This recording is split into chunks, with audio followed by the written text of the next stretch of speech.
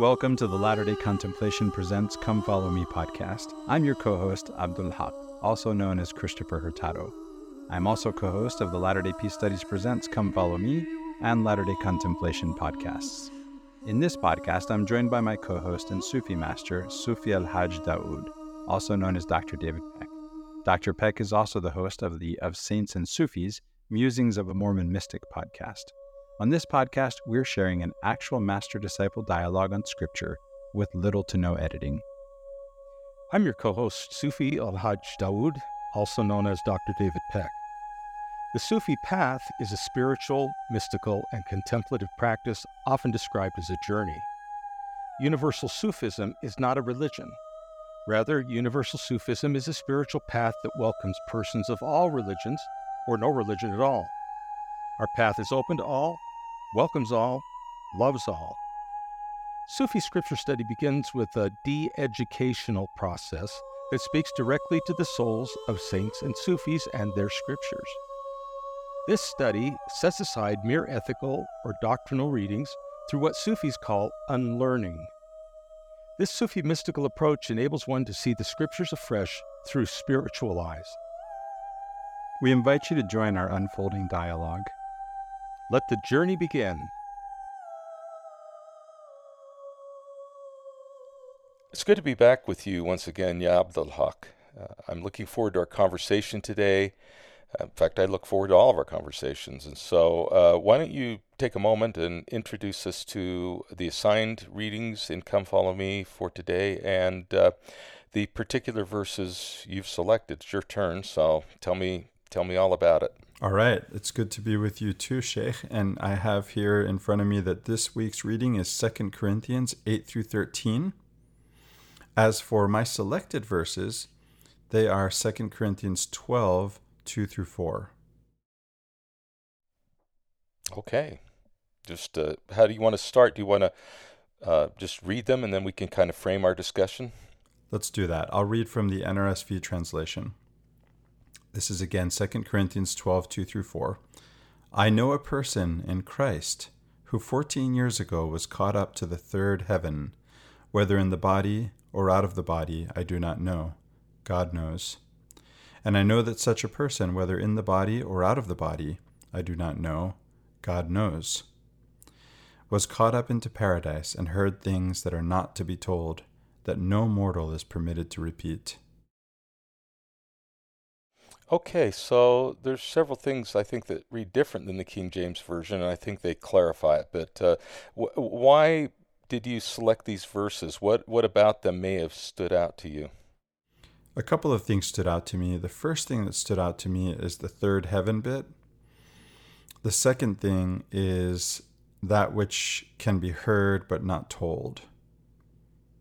And that not only that it can't be told, well, it says it are not to be told and is not permitted to repeat, which is different from the idea that one cannot tell, meaning that that which is one might want to tell is ineffable and therefore cannot be put into words.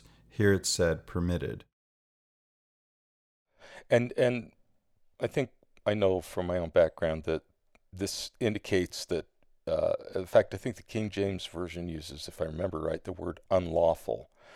And, that can be taken many, many ways. I mean, unlawful can mean that God said don't do it or whatever. So I think that's language we're going to have to investigate. And what about the entirety of it? In other words, Paul is talking about something exceptionally unusual, it seems to me. Did that attract your attention as well, this sort of idea of going to some kind of heaven in the body or out of the body? There's this perplexity of where it seems to be perplexed as to where he is and even in what condition he is.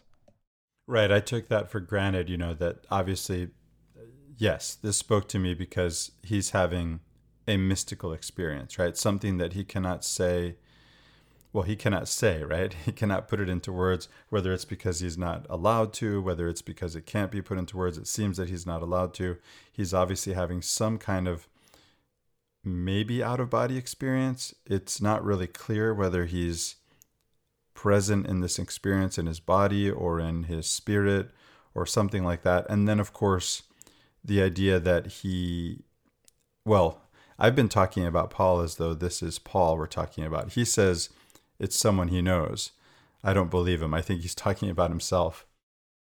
It's widely accepted that he's talking about himself, but he just got off of the chapter before and earlier verses saying, "I don't want to boast." This whole epistle is how to avoid boasting, and that gets us into a whole set of other linguistic problems, right? Where we can't even talk straight up because we're afraid it'll be taken as boasting. It makes me think maybe the people in Corinth or something are saying, well, Paul never shuts up about himself effectively, right? That they're saying, oh, he tends to boast a lot, and so Paul may be, or it may be stylistic of the age. I'm not certain, but I think you're right, and I don't know anybody who is a serious Bible scholar that says this is not Paul, it's some other human being. There's one other thing that stood out to me now that I look at it again, and that is that not only does he say he knows a person, but he says he knows a person in Christ. Excellent. This person in Christ, because I was just taking a look at, I think it's Acts 12. I was in today, and it talks about Barnabas going to Damascus with Saul to find Saul, and then ending up in Antioch. And while in Antioch, he says the first time they called themselves Christians. That's my interpretation of what was said there, is that Antioch was the first place where the believers called themselves Christians. And I've always wondered when the self-appellation of Christians came into being. And so this person in Christ, I wondered if that means a Christian in some sort of sectarian sense. It seems that the early community is, there's a question about whether they're a form of Judaism or if they are now a separate sect within Judaism, or if they are now emerging as a separate religion. And so I thought maybe person in Christ might reflect what this identity issue. I have another thought, and that is, what if, I'm not looking at the Greek, I'm thinking about how it works, though, in terms of Greek grammar, and I'm just wondering if what this is saying is something rather like, I know a person who 14 years ago, what happened to them in Christ. See, that's the other, I think that's exactly, I think the other part of this issue, person in Christ. I think it's an excellent observation. Yes, absolutely. Good. There's a couple of things that occurred to me. Maybe we can talk about it in addition. Okay. This idea of third heavens. One of them is, and person in Christ was a big one, because Christian is, often as new religious sects or new religions begin to emerge, they don't really distinguish themselves from existing religions in the area. They don't think of themselves like, well, I'm going to start a new religion. And this is Fred Donner's point on Muhammad, right? He calls the early Islamic movement the believers' movement, not Islam. Fred Donner's argument, summed up very quickly, is that what we would call Islam doesn't really begin to take root for probably 70, 80 years after Muhammad dies. It's in Damascus where they start saying there is no God but Allah, and Muhammad is his prophet. That seems to be added later to say, oh, by the way, Muhammad's our prophet. I'm reminded that as, before Christians shows up in the Bible, in the New Testament, the way of Christianity is called the way. And before the way of Christianity, there was the halakha, right, for the Jews, which is translated the way. And over in the Tao Te Ching, we read about the way, right? The Tao is the way. In Islam, we have Sharia, which means the way. So it looks like that's a constant, right? The way. The way. Yeah, it's this idea of self-identifying as apart from existing systems or existing thought. I think that what we find is, in my estimation, that a lot of people credited later with founding religions are really reforming within their own tradition. They probably see themselves as adjusting an existing tradition. Maybe not, but I always wonder about that, and that they're not really worried about forming a new movement. Certainly, if we look at Joseph Smith in the first vision, I used to ask my BYU Idaho students, I'd say, well, what exactly did Joseph Smith learn from the first vision account in the Pearl of Great Price? And I in fact asked, what question did Joseph Smith ask? Well, he asked which church is true, and I said, oh, can you find that for me in the text, please? Because I don't think he asked which church is true. I think he had three particular sects of Christianity in mind when he walked in there: Baptists and Methodists and Presbyterians. And later on, he tells his mother that I've learned for myself that Presbyterianism is not true. He seems to be limited to the sects that are in and around Palmyra that his family is worried about. He doesn't ask the bigger question, which church is true. And then I'd say, well, what was he told? Well, he was told that none of them are true. No other churches are true. And that he has to wait around because he's going to found a new church. And I asked, would you please find that in the text for me? And of course, that's not in the account either. And so we have a tendency to project backwards our own sort of a presentist or a presentist event where we project backwards our understanding back onto Joseph Smith. And I think that happens with Muhammad. I think that happens with Confucius. I think that happens with Buddha.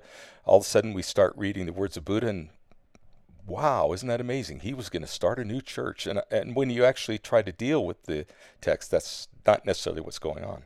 Right, and the new Buddhists, right? The first Buddhists were Hindus, right? Buddhism comes out of Hinduism. And when it comes to Joseph Smith, what I remember is that he was told, all their creeds are an abomination to me. Now, I read it, all their creeds, not all their creeds. I know most read it, all their creeds are an abomination to me, but I'm reading it, all their creeds are an abomination to me.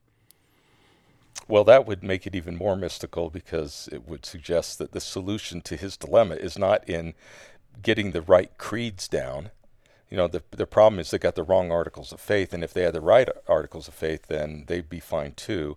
What you're suggesting, and I tend to agree with it, is that a creedal religion has problems, because the risk you take is you stop exploring the divine. You stop seeking the divine because you think you've already got it figured out, and the magic words are... I'm reminded of Ibn Arabi, who said something, I'm paraphrasing, something to the effect of, we shouldn't get too attached to our idea of God. We've talked about the God ideal and our own idea of God in the previous episode, I think. And that's because then we will not be open to actually discovering God, or God revealing himself to us, right? He wouldn't look like what we expect, and so then we're not noticing, right? Yeah, and in Sufi terms, exactly what you're talking about here. And of course, Hazrat Inayat Khan in the early 1900s really clarified that for the West, because as he came from India to bring Sufism to the West, he was finding that there was all this kind of creedal discussion going on, orthodoxy, a lot of orthodox discussion going on, and I think that his clarification in English and other languages of the Western languages of the God ideal was aimed at the fact that he's saying, well, a lot of what's happening here from a mystical point of view is you're having issues with the God ideal, and of course, with Ibn Arabi and many, many, many other Sufis throughout its thousands years existence have referred to this process as the self-disclosure of God. That it is a revelation, because we can't think our way up to God. We cannot believe our way up to God. Instead, it has to be a self-disclosure of the divine. And then, of course, the deeper disclosure is the self-disclosure of the soul to the ego. there's two divinities being disclosed, going through self-disclosure: the divine and my soul. And so the union of those two self-disclosures, and I wonder, this person in Christ in verse 2 of our selection, 2 Corinthians 12:2, where he says, I know a person in Christ. And it seems to be Paul, without much debate, but that Paul is just had something happen to him that taught Paul about Paul, taught Paul's his pharisaical sort of ego self, his externalization about Paul, his Saul, that's it. I wonder if Saul has finally met Paul. Oh, I see. I'm reminded too of Pete Enns. I heard Pete Enns on the Maxwell Institute podcast many years ago. It's been a few years. He was promoting his book, The Sin of Certainty was the title. The Sin of Certainty, subtitled, Why God Wants Our Trust More Than Our Correct Belief. And I'm thinking he probably had correct in scare quotes, right? Something like that. Right, telling us, be careful of the trap of orthodoxy, the belief that one already knows something, and that that knowledge is what we believe in. Again, my view of a faith crisis is a collision between experience and expectation. We create the God ideal expectation, and then our experience runs into it. And so I think we actually set ourselves up for faith crises. In fact, I think it's very normal, because we create a vision of the divine, a vision of Jesus, a vision of my dad, a vision of my bishop that's inconsistent with the reality of who they are. And then, lo and behold, that's revealed to me. You see, there's this wonderful disclosure that reveals it, but then I say, well, I'm done with my dad because my vision of my dad was not what he actually turned out to be, and therefore we're done. Or I don't find any good in my religion anymore because guess what? I believe my bishop was supposed to be everything it represented my church, and bishop didn't agree with me, or bishop did something I thought was whatever, horrible, and therefore it's all over. It's like this binary, whereas for the mystic we expect the faith crisis. Does that make sense? And so I think that our own ideas get in the way of our own spiritual progress. We believe in them just a little bit too much. I've learned to be excited about a faith crisis or a faith transition. I don't even call it a faith crisis anymore. After Riley and I interviewed Janice Spangler on what we were calling faith crises, she disabused us of this term and gave us the term faith transition, because we're all in faith transition at all times. At least, can I say we ought to be? Maybe we ought to be. I'm reminded too that we have our creeds, right, as Latter-day Saints in the Articles of Faith and etc., right? Because it doesn't stop there. There's Mormon doctrine, what have you, right? And I'm also reminded of John, going back to in Christ. John, in the Gospel of John, he likes to talk about this a lot, right? He really talks about in Christ, and whatever he means by that, I must admit, I don't always know what John is talking about, and I don't always know what Paul is talking about, if I'm honest, right? And so, in Christos, right? What does that mean, in Christ? Well, I think that you're back to ineffability, I think, again, and it sure seems like these verses are an encapsulation of the deep spiritual experience of Paul, and at the same time, Paul's inability to tell us what it meant, because he doesn't even know if he's in his body or out of his body. There's no context. Where am I? I don't know. What am I? Well, I'm not really sure, but I know I have this experience. Well, what was the experience? Well, I don't know how to tell you. And so I think that this is a prime example of ineffability. It occurs to me that what we want to do with our creedal statements, our articles of faith, our creeds, our statements of belief, right, is to maintain boundaries, right? It's about maintaining boundaries. And in fact, we want to put boundaries, set up these limits, right, to God. God is, fits between here and here. God is like this, and we've got God all figured out, right? God is like this, and he's not like that, and we've got him all figured out. And I just think it limits us. It certainly limits God, which doesn't make any sense in my understanding of God. And so I'm interested in exploring beyond those boundaries and opening myself up to God's self-unveiling. Yeah, the self-disclosure is very powerful, and I'm glad that that's what you want to do, because that impetus toward self-disclosure of the divine is also the impetus towards self-disclosure of your soul to your ego. And you finally find out who you are for your own self. And so I wanted to just take a moment then and go to another phrase in verse 2 where,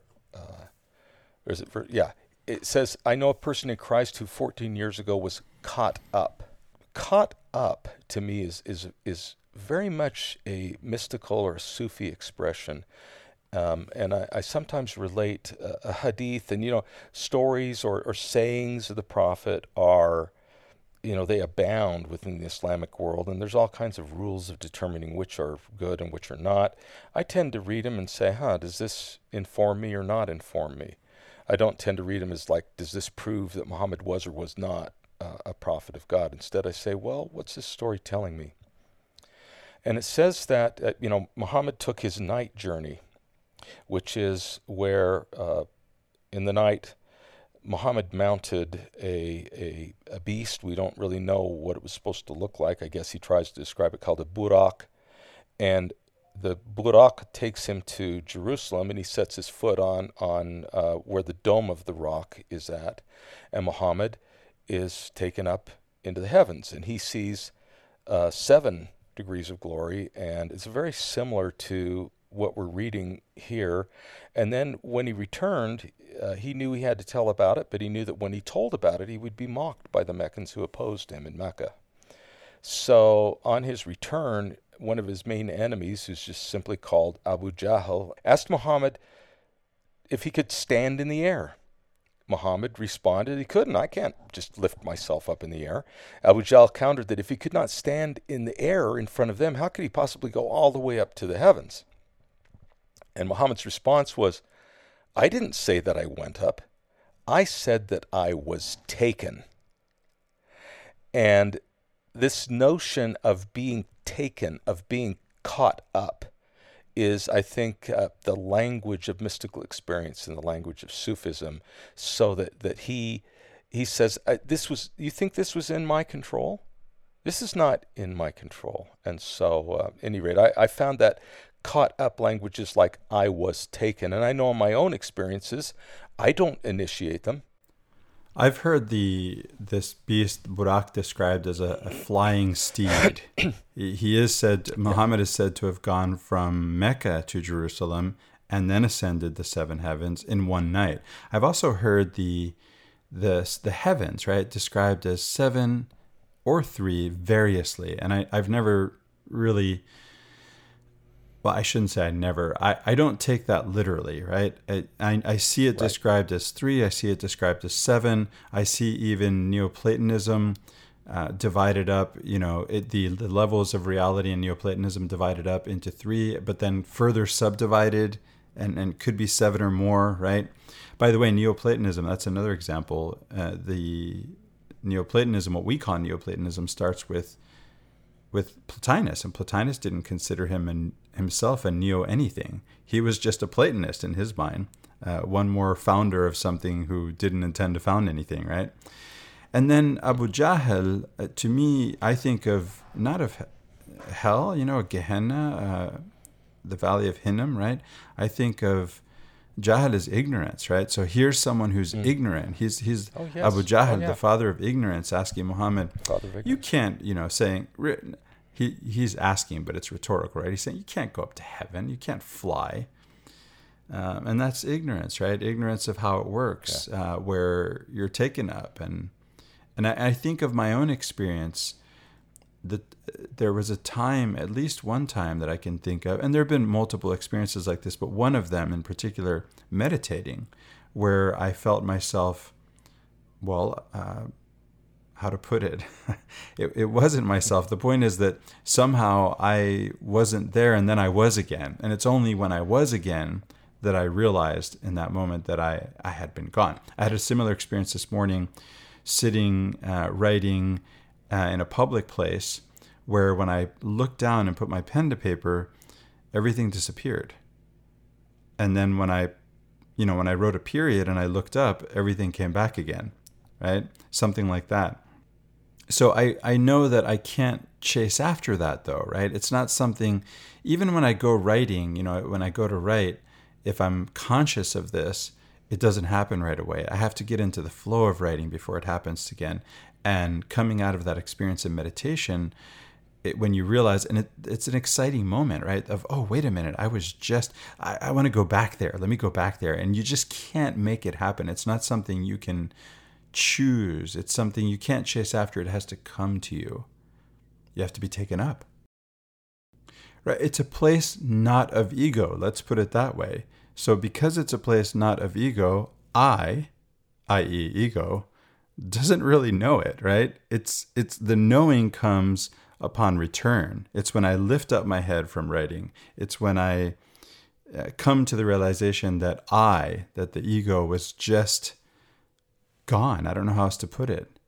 And then you're back and the world is back. I had the same experience rock climbing where everything just disappeared and I flashed this climb from the moment of en belay to I reached the top and I flashed this route and there was nothing, right? There was no me versus rock, right? Or me as distinct from the rock, right? It was just this flow experience, right? Whether it's writing, whether it's climbing, whether it's meditating, this place of this I-less place, this egoless place, not I as in the one I see through, but the one I consider myself, which is not myself.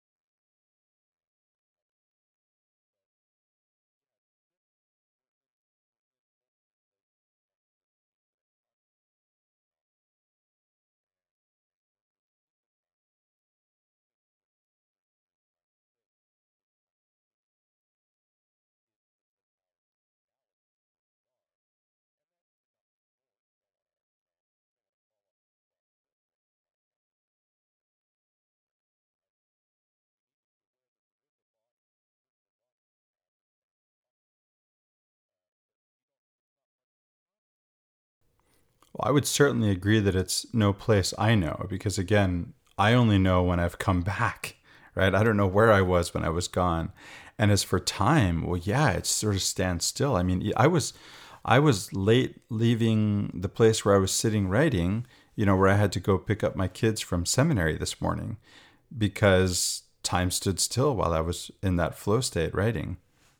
Well, that's the point. Your consciousness did not follow, but obviously your body got itself up to the top of the rock. And so the notion of simultaneity, if you will, is, I think, is important in trying to hook these things up, that our consciousness then, and this is a critical aspect of the Sufi quest for higher consciousness, which is if we attain higher consciousness, it's not like that we're not still in lower levels of existence, but that our consciousness is moved into another realm. And so it's not like we're in one or we're not in one. And I wonder if Paul is trying to tell us, saying, whether in the body or out of the body, I do not know. And I don't think he seems, really concerned about having to know. He says, okay, God knows. I don't need to know. So I'm not going to try to worry a lot about this, but I know that it was somewhere else. So good. And I think that, is he in a cosmological reality, or is he in a paradigm for spiritual self-assessment? In other words, is this third heaven a cosmological reality, or is this a symbolic presentation that allows him to say, what is this other, if quote unquote, place that I can be in? Why am I not there all the time? And is this to teach me something about myself? And so I'm receiving the information about it in a way that I can maybe process symbolically or in some other way, or I hear voices, or I engage with what I believe are persons. Am I caught up into is what I'm seeing what really is there? Or am I now in a higher state of consciousness and I don't need to worry about what is actually there? In other words, do I need to come back No, and tell everybody all the specifics of where I was? not at all. Or is that not a concern? The fact that I was there is the self-realization that I can exist without my ego. I think that's kind of what you're telling me here, is that this state it's egoless. And as a result, maybe your soul is helping you to perceive that you are not an ego self, that your self is beyond that and can exist in, so to speak, consciously in many realms of reality. So that begs the question. If you say third heaven, is this a confirmation of the LDS doctrine of 3 degrees of glory, which is also tied to other writings of Paul, right? 1 Corinthians 15 talks about glory of the sun, glory of the moon, etc. And it is, in other words, is the discussion of the 3 degrees of glory the discussion of a cosmological reality, that there are actually 3 places, and that they are, that the description of them as sun, moon, and stars is a literal description, and if our soul ends up in one of those particular kingdoms, that all of the souls of that kingdom will experience that cosmological reality identically. In other words, it is a literal place. Or are these attempts to help us to understand that there are degrees of glory, and that degrees of glory can be understood by the principles by which we live? That's D&C 76 for me, where, people who abide by a telestial glory are people who live a certain way or want to live a certain way. And I think it mentions things like adulterers and liars, if I remember that correctly. And so that's the great question, isn't it? Do we take this literally in our religious approach? It is a cosmological reality, exactly as it's described, or is this a place beyond words, but we live according to the consciousness of our soul and its purity? Now that would be the Sufi way of looking at it, which is we don't experience this world the same. Why should we be experiencing a higher realm the same? It has to be experienced through my soul. Or should there be an insistence that it is identical for everybody? We will all see and feel the same things. And I'm going, well, we don't even do that here. Why would we do it there? So I just thought I would put that out there, because to me, it's a revelation of whether we're going to be literalists or whether we're going to allow the spirit our soul to work through this consciousness and come to its understanding as we would in real life, that is, through its experiences. To me, I feel like I've already answered this question, because I know from my experience reading and, in different sources and different traditions in philosophy and religion, in East, West, North, South, East, West, that these realities that we speak of, they do not seem to be literal to me. And they do often get talked about in terms of, or written about in terms of 7, in terms of 3. These are symbolic numbers. The one thing that I note about both of them is that neither one of them is 2, right? There's the dichotomy, right? The dualism. You mean heaven or hell? Right. It's not binary, right? So there's that, right? That stands out to me. And then, the idea that, Paul himself is, I know his context. I know he's in a context where, well, again, things can be talked about in terms of 3, but when it comes to the sun, the moon, and the stars, that those are 3 out of 7 heavenly bodies that people in his time and place knew. and they knew them only by the naked eye, and they were listed in order of brightness, as perceived by the naked eye. So they have nothing to do with what we see in the telescope, right? What we see in the telescope is we know the actual order of these celestial bodies, and we know them not by brightness, but by where they are, right? Assuming that we're correct, and we do, at least we're looking for them in that way. We're looking for what is the order in space of these objects versus what do we perceive with the naked eye. And so we use the aid of the telescope in this endeavor. And that's just not Paul's context, right? So he can talk about these 3 degrees of glory, as it were, and compare them to the sun, the moon, and the stars, because that's what his naked eye sees in order of brightness. And yet I don't have to assume that he doesn't know the other 4 that are part of his cosmology, the cosmology of his day and age. And I remember that in the verse before, not here in this letter, but where it comes up, where the proof text is, I'm calling it a proof text for Latter-day Saints of 3 degrees of glory. Right before that, he had spoken of 4, not degrees, but 4 levels of being, right, in terms of the hierarchy of being. And there are more than 4, just like there are more than 3 celestial bodies, right? And I know that in making that comparison between the 4 levels of being, right, and between the celestial bodies, that's a dichotomy, and that most of what he was doing is he was actually spelling out a dichotomy over and over, example after example. And that was just one example of a dichotomy, because he's distinguishing between heavenly and between earthly. That's all he was doing. And what have you got to work with? The mind and the senses, and those aren't heavenly, I don't believe.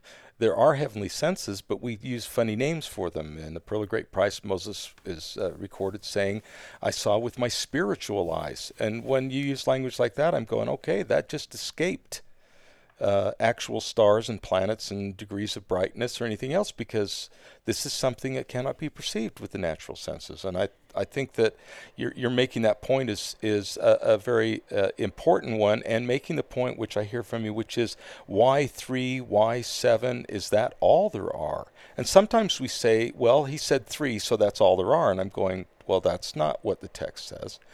Now, I'm going to play a little game here real quick with kind of this perception of binaries, like dichotomies, right, dividing into 2s or binaries. If you go to the Book of Abraham and the Pearl of Great Price, setting aside questions we might have about the provenance of the Book of Abraham and its translation, etc. But if we go to that text in the Pearl of Great Price, there's a part where Abraham is told that if there are 2 intelligences, one will be higher, and then another one will be higher than them, and so on until we come to God, where he says, "I, the Lord thy God, am the greatest of all." One will be greater, I think he calls it. I used higher, but I think greater is what it's saying. Well, what that really says to me is no 2 things are equal. Right? The binary is a binary view is an inherently flawed view. Why? Because there are no binaries. You can't. If you bring a group of people together and we were somehow able to rank whatever we're calling intelligence in that verse, if we were able to rank them, we'd find that nobody is the same. There are no 2 people that are the same, which to me suggests there are as many so-called heavens as there are souls. And as Rumi put it, there are as many paths to God as there are people on earth. That's it. I think there are as many Mormons as there are, or there's many Mormonisms as there are Mormons. Well, yes, there's this idea of cafeteria Mormonism. Have you heard this term, cafeteria Mormonism? Yes, yeah. The reality, I think, is that there's nothing but cafeteria Mormonism, because we each have our own Mormonism. And so when someone talks to me about that, well, that sounds like cafeteria Mormonism to me, and I go, it's what I'm trying to figure out.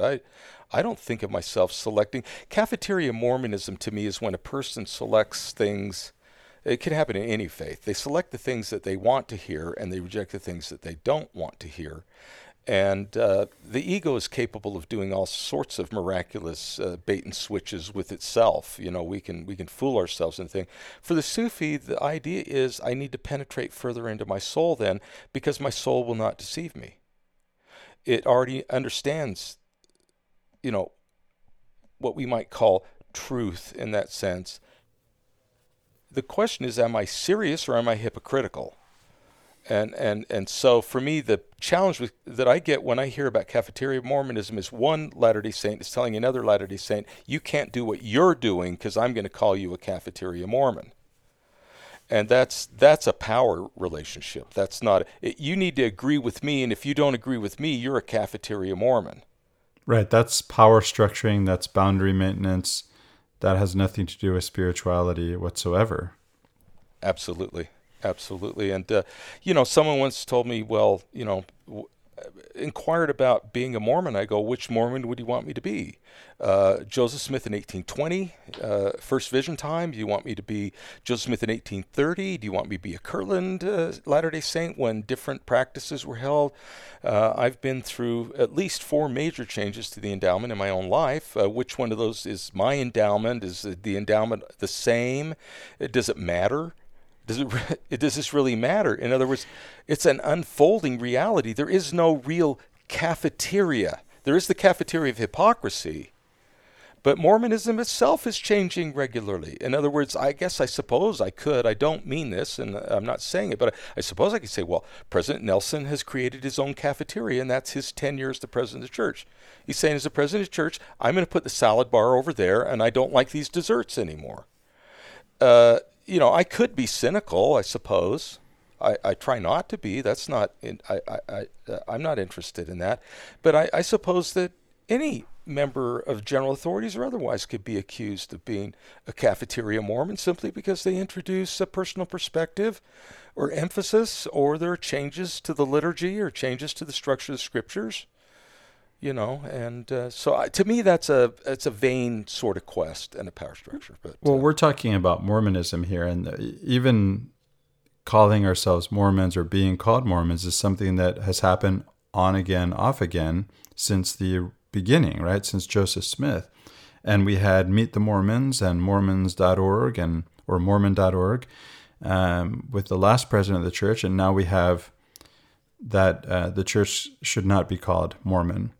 Perhaps we can transition away from more metaphysical considerations into a discussion of how Sufis use this in practice. I'd like to just go into a Sufi discussion here for a little bit and talk about the fact that within the Sufi tradition, we believe in numerous worlds. Alam, we call them realms sometimes, or worlds. Harkens back to the idea of creation. There is, that the world has to be created before the earth can be created. And certainly there's language in our own ritual that suggests that world isn't necessarily earth, a planet Earth. And so as we trace that language of creation, maybe this word world is trying to get at something else. Right. And, when it comes to world, in the scriptures, at least in our canon, right, it comes from the Greek cosmos. Cosmos means order, right? We can call that a world. When the Romans said they were ruling the whole world, well, they mean that there's this order that they've established, right? And by the way, they know about parts of the world that they don't rule, and they're still saying they rule the whole world, right? Partly that's propaganda, partly we're talking about an order of things where there is that order of things. And that's all we're saying, right? And so I wonder too, I know that we speak in our tradition of worlds without end. I know that in the Islamic tradition, God is the creator of, not of the world, but of worlds. And that the same word that we're talking about here in Arabic, alam, is used. And so I wonder, how many worlds are there? And then again, I don't, because I'm not going to take it literally, and I'm interested in what these 7 worlds you're going to tell me about. I assume 7, or maybe it's 3, have to teach me about some kind of spiritual reality, not some kind of physical reality, but or material reality, but a spiritual reality. And the relationship between what we might think of as a physical reality and a spiritual reality is a specific point of practice for Sufis. In fact, with my own students, I often will ask them to participate in meditations that are intended to allow them to have an experience with the imaginal realm. And bear in mind, again, the imaginal realm is not necessarily an imaginary realm. I'm familiar with some of these realms, and I noticed you said the imaginal realm, not the imaginary realm. Although you did relate it to imagination. I think we can relate the imaginal to the imagination, but that doesn't make it imaginary, despite the conversation we just had, I guess, right? We're pushing up against. So these concepts, that they just don't map to some kind of physical reality in any way that I can make sense of. By the way, if they did, maybe they do, but I can't make sense of it. And it doesn't help me even to try. It just doesn't do anything for me. As a Sufi, I tend to think of imagination as a spiritual faculty. I'm not talking about daydreaming or losing track of what I'm thinking or where I'm at. Instead, that the active imagination, Ibn al-Arabi and many other prominent Sufis have written about this extensively, that they understand that the imagination is a spiritual gift if it is used to promote spiritual progress.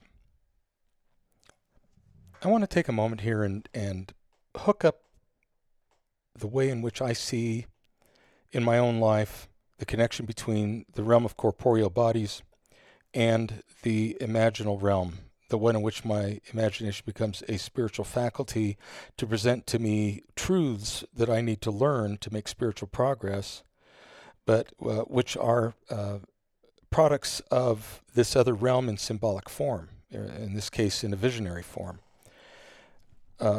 In 2004, my wife and I lived in Cairo, Egypt. It was a wonderful experience. We were studying and researching. And toward the end of our stay, we invited our family to come over and to tour Egypt and to be able to see what Egypt is about, what the country offers, both as tourists and with real experiences, to take them to religious places, mosques, etc., as well as to the archaeological and other sites and museums. So my children came over, and my father came over with his wife. He'd remarried since my mother died, and a niece of mine came over, and together we began our tour. We started in the Cairo area, and in that particular place, I wanted to make sure that, of course, they got to see the Great Pyramids of Giza, as we call them, and also traveled to Saqqara, Memphis. And I'd arranged with some drivers to take us there. And we were waiting in the morning. Everybody was busy getting ready, and it's a little chaotic, as family preparations often are. And I was on the lookout for the drivers I'd arranged for. One named Mr. Ahmed, who was my regular driver in Egypt that I hired to take me places outside of the city or to special locations. And the other was his friend that he'd brought along. And I saw them waiting down there, and I thought, I better go finalize our plans. So I told my family to come down when they were ready. And I went down to talk to Mr. Ahmed. He called me Mr. David. But as I was there beginning to explain to him our schedule and what my intentions were, I heard someone speaking, I suppose, behind me. And I hadn't noticed anybody before, but I turned around and there was a beggar there. He was probably 10 or 12 inches shorter than me. And at first I wasn't sure who I was looking at or what I was looking at, but he had matted hair with leaves in it from sleeping outside, and his galabeya, his particular, this sort of shirt robe that they wear was torn and dirty, and he had sores on his feet, and he said something to me, and I couldn't understand it. And as I looked at him, I saw that he was physically a mute. His tongue was stunted and deformed. And so he just held his hand out to me, and I realized, he needs me to give him something. So I reached in my pocket and pulled out a bill, and it happened to be a 20 guinea bill. I didn't even hardly look at it. In fact, at that time, I probably didn't take notice of the denomination, but gave it to him and pronounced a brief blessing, something like, Barakat Allahu alaik or something. But my point, I suppose, was then I turned to what I thought was the important business. And then I heard him try to speak again. And so I turned around and looked at him, and he had held this bill up to the heavens, and he was saying, Allah, Allah, as an expression of gratitude. And it dawned on me that the beggars in Cairo are not used to receiving pounds, Egyptian pounds, guinea. They were used to receiving piastres and millimes, the subdivisions of the guinea, which a piastre at that time might have been worth, I don't know, a little over a third of a cent each. And that I had just handed him what had to be a rather unexpected gift. And as I looked at him, I realized the depth of that gratitude, and I was moved by it. And he came over to me and reached up and took my head in his hands and brought my forehead down to him, and he kissed me on the forehead. And that's when the vision happened. Again, moving out of time, moving out of space, I found myself in the imaginal realm, where I was unable to identify anything specifically. There was very little to hold on to in terms of information. It was, how would I say, parsimonious with its symbolism. A paucity of communication, just what was necessary and nothing more. And I could sense that there were colors out there someplace that I seemed to be seeing, and perhaps some light. But I was alone, radically alone.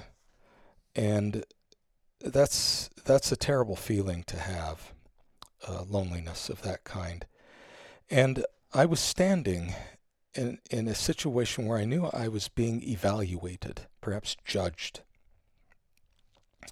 And it made me very uneasy, because I knew at that moment that whatever I would say was no excuse, whatever I would offer was paltry, that my faults were obvious, they were numerous, they were continuous, and that if I'd made spiritual progress, it was in sort of fits and starts, rather than a steady amount of progress as I would rather have been doing.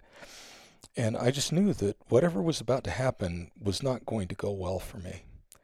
In fact, one of my great fears is that when I've been told in my church experience that we are to measure up to the fullness of the stature of Christ, that I feel a sense of dread and doom, not of hope, because I know I'll never meet that standard. It's almost as if my life was over before it began. It was a failure from the beginning. And I've since learned through spiritual quests and things to understand that I will be judged as myself, and that I'm not going to be compared to an unrealistic standard. In another episode, we can go into that. But right now, focusing on the fact of feeling alone, and then I heard a voice. I don't know. God, angel, I don't know. But sort of, just disembodied out there someplace, that said, "Will no one stand forth and speak for this man?"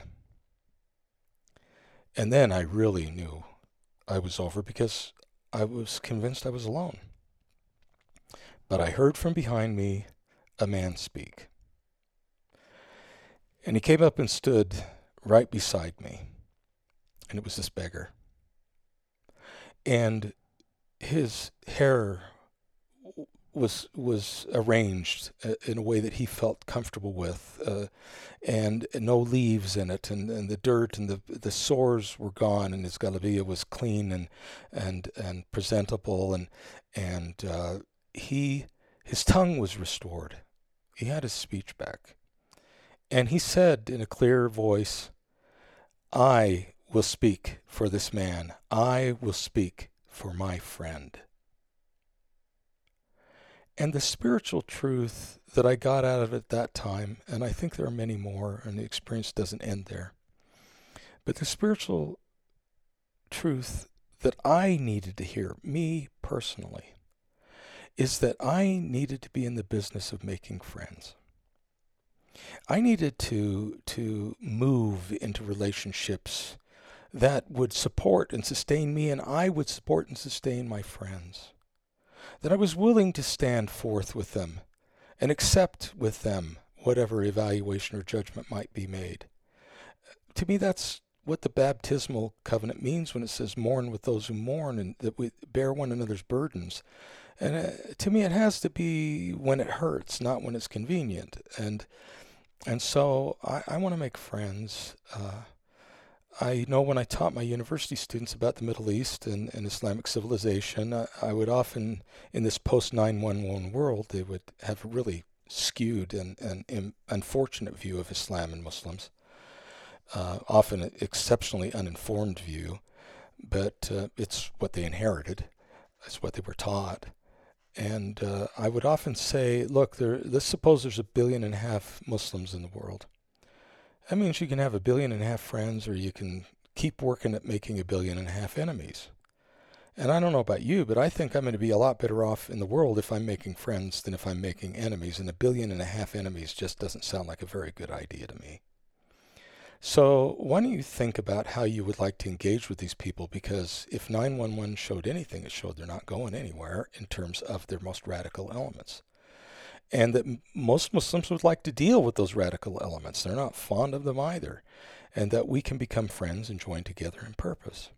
And I know this might sound a little naive in light of some of the conditions in the world today, but I think nevertheless it is a spiritual path that I can pursue and that I can embrace. Joseph Smith, I probably paraphrase this a little bit, but I think it's mostly a quotation, said, friendship is a grand fundamental principle of Mormonism. It is designed to cause wars and contentions to cease, and men and women to become friends, brothers, sisters, all people. And that it is a time-honored adage that love begets love. And that last part really sticks with me. Love begets love. Love is born out of being loved first. Back to the epistles of John in the New Testament, 1 John. We love God because he loved us first.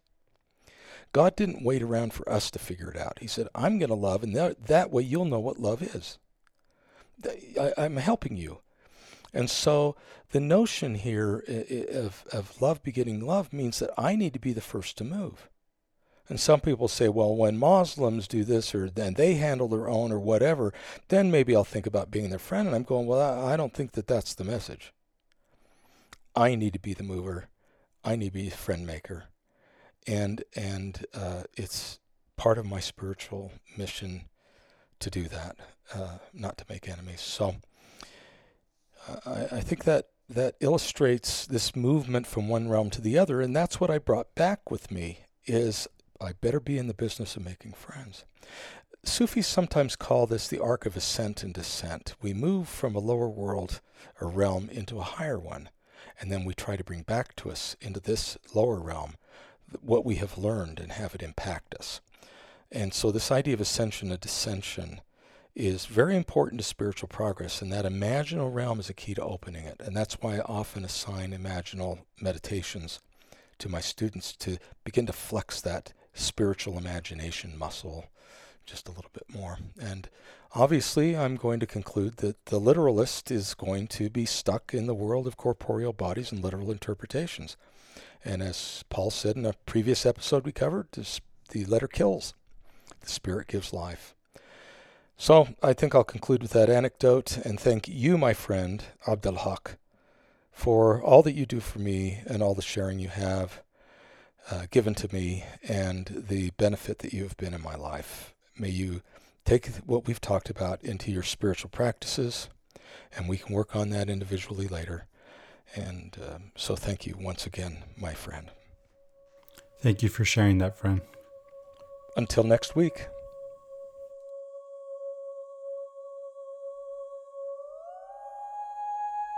Thank you for listening to Latter-day Contemplation Presents Come Follow Me. Once again, I'm your co-host, Christopher Hurtado. Please also consider listening to Latter-day Peace Studies' other podcasts I co-host, Latter-day Contemplation, offering a contemplative approach to discipleship, and Latter-day Peace Studies Presents Come Follow Me, offering nonviolent historical critical exegesis of Latter-day Saint Scripture at www.latterdaypeacestudies.org. Once again, I'm Dr. David Peck.